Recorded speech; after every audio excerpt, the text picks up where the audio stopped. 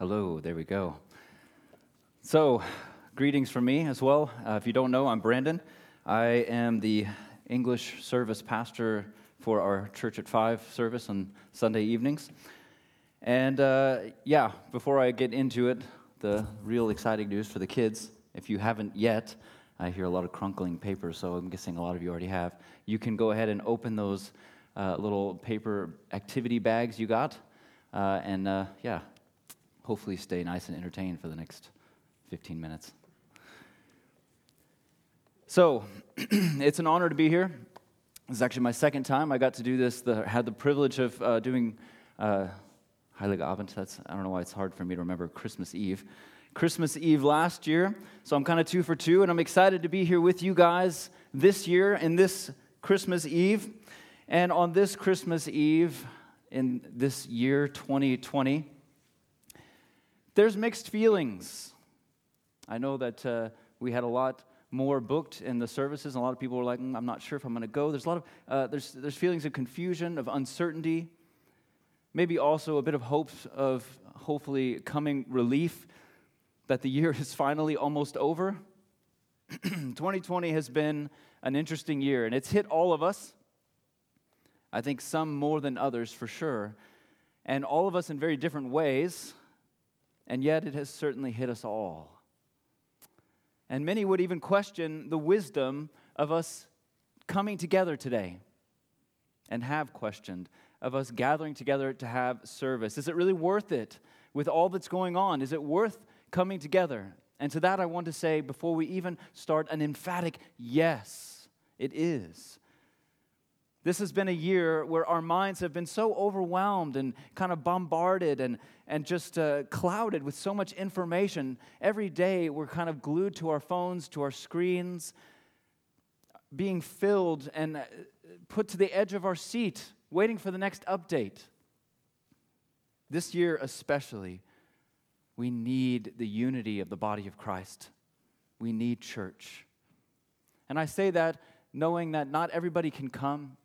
I know that those of you watching on YouTube right now, I'm glad that you are able to tune in with us. But I am glad for those of you who were able to come out and be here with us together. I think that's a powerful thing and an important thing in this crazy year we're coming to an end of. We need church. And so on that note, I want to invite you, all of you here today, but also those of you watching online, to come with me now and to leave all of that chaos from this year behind, at least for tonight. I hope to encourage you and to help you find at least a little bit of peace in the stillness as we look back on this holiest of nights. The title of the message today is The Greatest with Us. It's kind of a conclusion to a series we just ended through our Advent of Jesus is Greater, or Greater Than. And so today we're taking our eyes off of the world for a moment, if only for a moment, and let's instead focus our attention on the greatest one, Jesus, and reflect on what His coming to this earth really means for the world and also for our everyday lives, even in a year like this, that we may be encouraged and find encouragement and hope and strength for whatever may come next. God only knows. I want to look at this because we need this right now.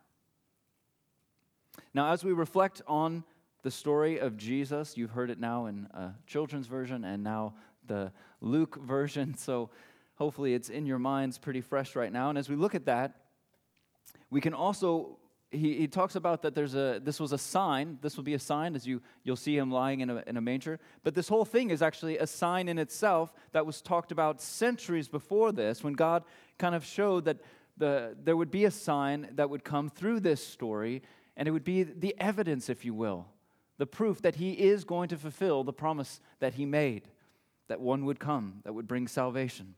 And if we look at that in Isaiah 7:14, it says, therefore, I'll just read it, therefore, the Lord Himself will give you a sign. The virgin, that would be Mary, will conceive and give birth to a son, that would be Jesus, and will call Him Emmanuel. Now, of course, we know Jesus is called Jesus, not Emmanuel, so what is that talking about? Well, Emmanuel literally means God with us. So it's not really a name or a title as much as a description of the promised Messiah, who the promised Messiah would be, and how we would know him. So these three simple words, or at least in English, God with us, Emmanuel, may seem so small. We can run right over it. It can seem so insignificant, but it may be one of the greatest statements in Scripture. It's a powerful, it's an accurate, and a beautiful description of who Jesus is. Now, today I want to show you, in my brief time, the significance of these three words by breaking them down as the description of Jesus that they are and looking at each a little bit closer. So what we're asking then is, what is the meaning of calling Jesus Emmanuel? Or to say, what does it mean when we say Jesus is God with us? Well, the first we have to look at is God. God. If we're looking at God with us, we have to understand God. And what I'm saying is that Jesus is God. To understand what it means that Jesus is God with us, we have to first grasp that he is God. Not he was God, but then at some point he gave that up. Or he's kind of God, but kind of not.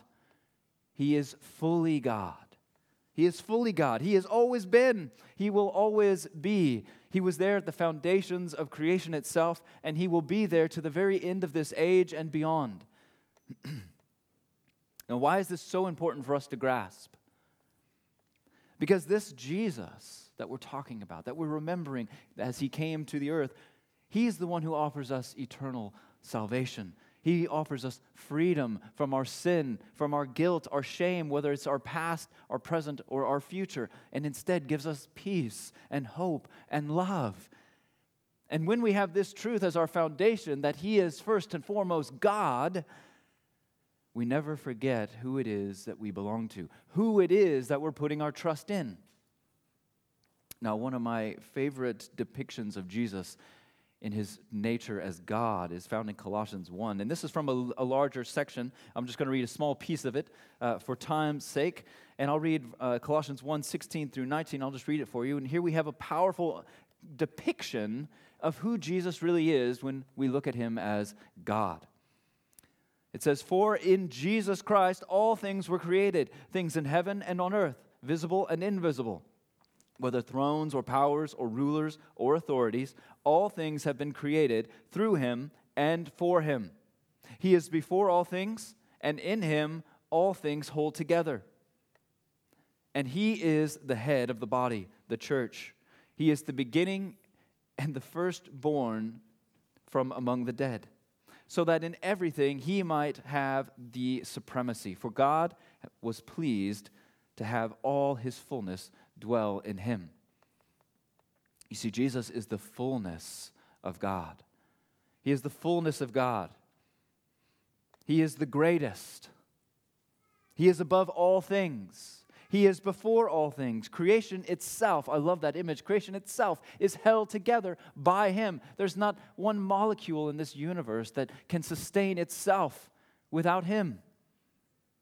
He reigns in absolute authority over all rulers and powers and authorities. Nothing is above him. He is great and greater than all that was, all that is, and all that will ever be. This means this Jesus who came to earth even as a baby, he came also with authority. And this is good to know. This is good to remember and remind ourselves of, because for those of us who belong to him, who follow him, who call him Lord, he has authority to give us peace in times of storm, to give us rest in seasons of great stress. He has authority to bring stillness amidst chaos, to restore broken hearts, to heal hurts. Remember that he is God, and there is nothing too big for him. Nothing he cannot handle, nothing he cannot heal, nothing he cannot restore, nothing stands outside of his authority. What a great an encouraging reminder in the time we're living in. So first we have to look at He is Emmanuel. He is God, and He is God with us. Which leads us to my second point, with. Jesus is with us. When we look at Him as God, He seems so far away. He seems so big, standing there up on His throne, having authority over all things and being there for all time. And yet He is with us. Why? Because He is one of us. He is fully God, never losing His power or authority, but He is also fully man. Philippians 2:6-7 says, Jesus, being in very nature God, did not consider equality with God something to be used to His own advantage. Rather, He made Himself nothing by taking the very nature of a servant, being made in human likeness. So He never abandoned His nature as God. He never diminished in His authority. And though He had every right to come in any kind of power He wanted, He could have come to earth with like lightning shooting out of His eyes and out of His fingertips if He wanted to. He had all authority. But instead, He chose to humble Himself and to come as a baby, to take on a human nature. And in His human nature, He's so humbled Himself enough that He not only can come close to us, but He can understand us. Not only does He have power and authority to actually work in our lives and to bring change and restoration in our lives, but He also understands what we go through. How encouraging that is. He knows frustration. He understands hurt. He has experienced loss. He has wept. He has felt pain. He has felt suffering. Being fully God and fully man, He meets us where we are. He walks alongside us in this journey of our life, and He walks with us every step of the way. In Matthew 28:20, it says, "And surely I am with you. Not I am with you sometimes, not with you just when you're doing really good or acting really well, or I'm not just with you when things are really bad." It says, I'm with you always, and I will be with you always to the very end of the age. And by the power of the Holy Spirit, a gift that we receive upon surrendering our lives to Jesus, we walk in constant connection and relationship to Jesus Christ. No matter what we face, He is there. He laughs with you, and He weeps with you. He is the perfect Savior, holding all power and authority, and yet having humbled Himself all the way down to humanity, coming into this world as a baby. He is a Savior that can relate to every experience we will face. He comes not only to save you, but to know you and to reveal Himself to you. It's good news. He is always near.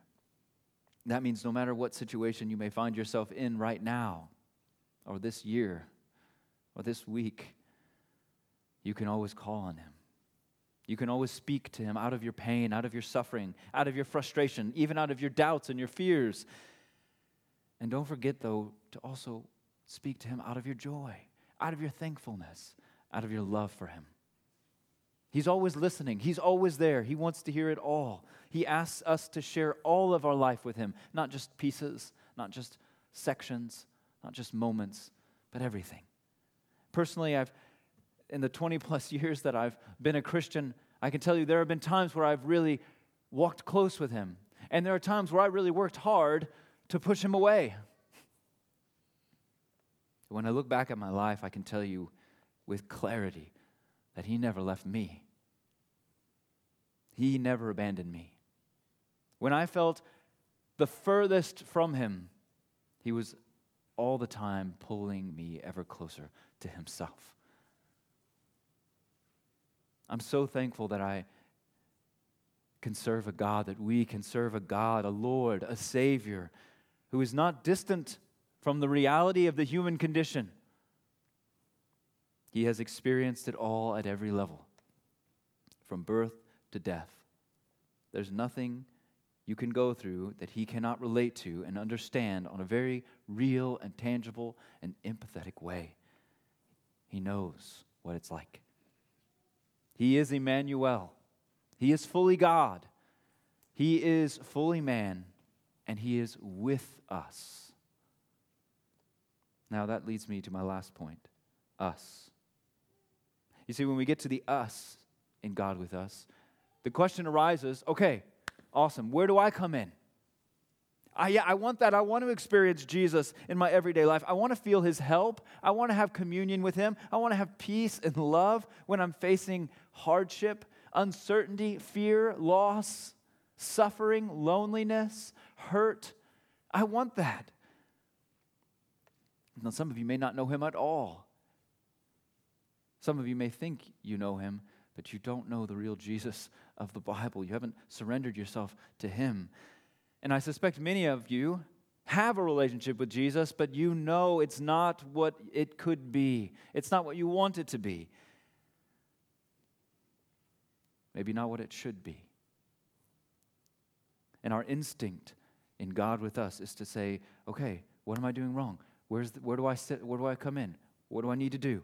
How do I fulfill my duty in the us, in God with us? And the Christmas story reminds us particularly that Jesus, as Almighty God, as I've shown you, came to save us by coming to earth as a baby. The absolute image of complete helplessness, complete reliance, complete weakness. Anyone who's held a newborn baby, I have 2 kids, so I've held my share of babies. You know, there's almost a fear when you, especially when they're newly born, you almost feel fearful of holding something that's so incredibly fragile, so remarkably complex, and yet utterly helpless. This is how Jesus came to the earth. And if you want to have the greatest relationship with Jesus, if you want to have that depth in your relationship with him, to know him and be fully known by him, and to see the work of his authority in every area of your life, then take on this example.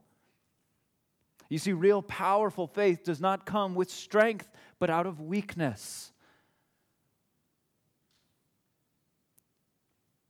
As Jesus Christ himself demonstrated in his saving us.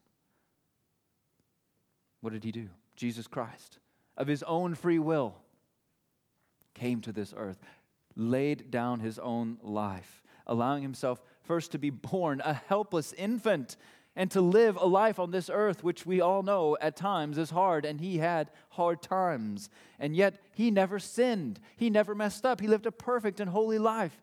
All this so that as fully God, becoming fully man, he could become the perfect sacrifice to pay the penalty for our sin. He allowed himself to be murdered, nailed to a cross, so that he himself could take on the penalty of sin for our sake. What does that mean? He did all this so that you don't have to do anything but surrender. Surrender. As an infant must surrender to whoever's holding them. Rest in this truth. You had no hope, no strength to save yourself. You didn't, you don't, and you never will. It was always all him. God with us reminds us that it is he who came to save us. We didn't even know we needed to be saved. He did this while we were still sinners, while we were still dead in our trespasses, still blind to what was right in front of us, not even able to see our own sin or to be aware of the fallenness of this world. And in this state, he died for us. He first loved us and opened our eyes to the truth, giving us a whole book now to teach us of this truth. Do you realize that you are like this helpless infant, and that it is he who led you to himself? This is an important truth, because when you realize this, that we are in a fallen world, that you are sinners, deserving nothing of God's love. We don't deserve His love. He doesn't owe us anything. This then becomes the first step to receiving all the love that He has to give. But if you're trying to work on it, if you're trying to earn it, if you're trying to gain something, you'll never be able to get all the love that He has to give you. To step into the fullness of genuine relationship with Jesus Christ. For it is not in great strength or acts of valor or charity that earn us the right to receive the full grace and love of Jesus Christ. On the contrary, it is not in strength, but in surrender. That is where our faith is made strongest.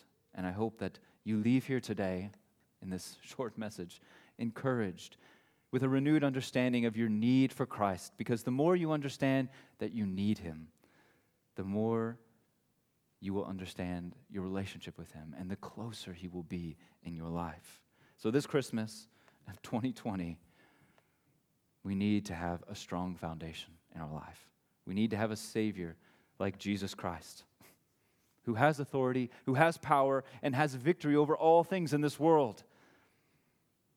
And we need to surrender ourselves to Him. So as you reflect on the Christmas story over the holiday, I encourage you to take moments to thank Him, to repent to Him, and to confess, I cannot do it without you. And every single day I am reminded of my weakness, Jesus. And so I instead trust in your strength to save me. Let's pray. Father, we thank you for this story that happened so long ago, and yet it is still so relevant, pointing us and reminding us that you came in weakness, and you save us through our weakness as we trust in you. Remind us this holiday, Father, to not try hard, our hardest, but to surrender. Surrender completely and know that you are always enough. In Jesus' name, amen.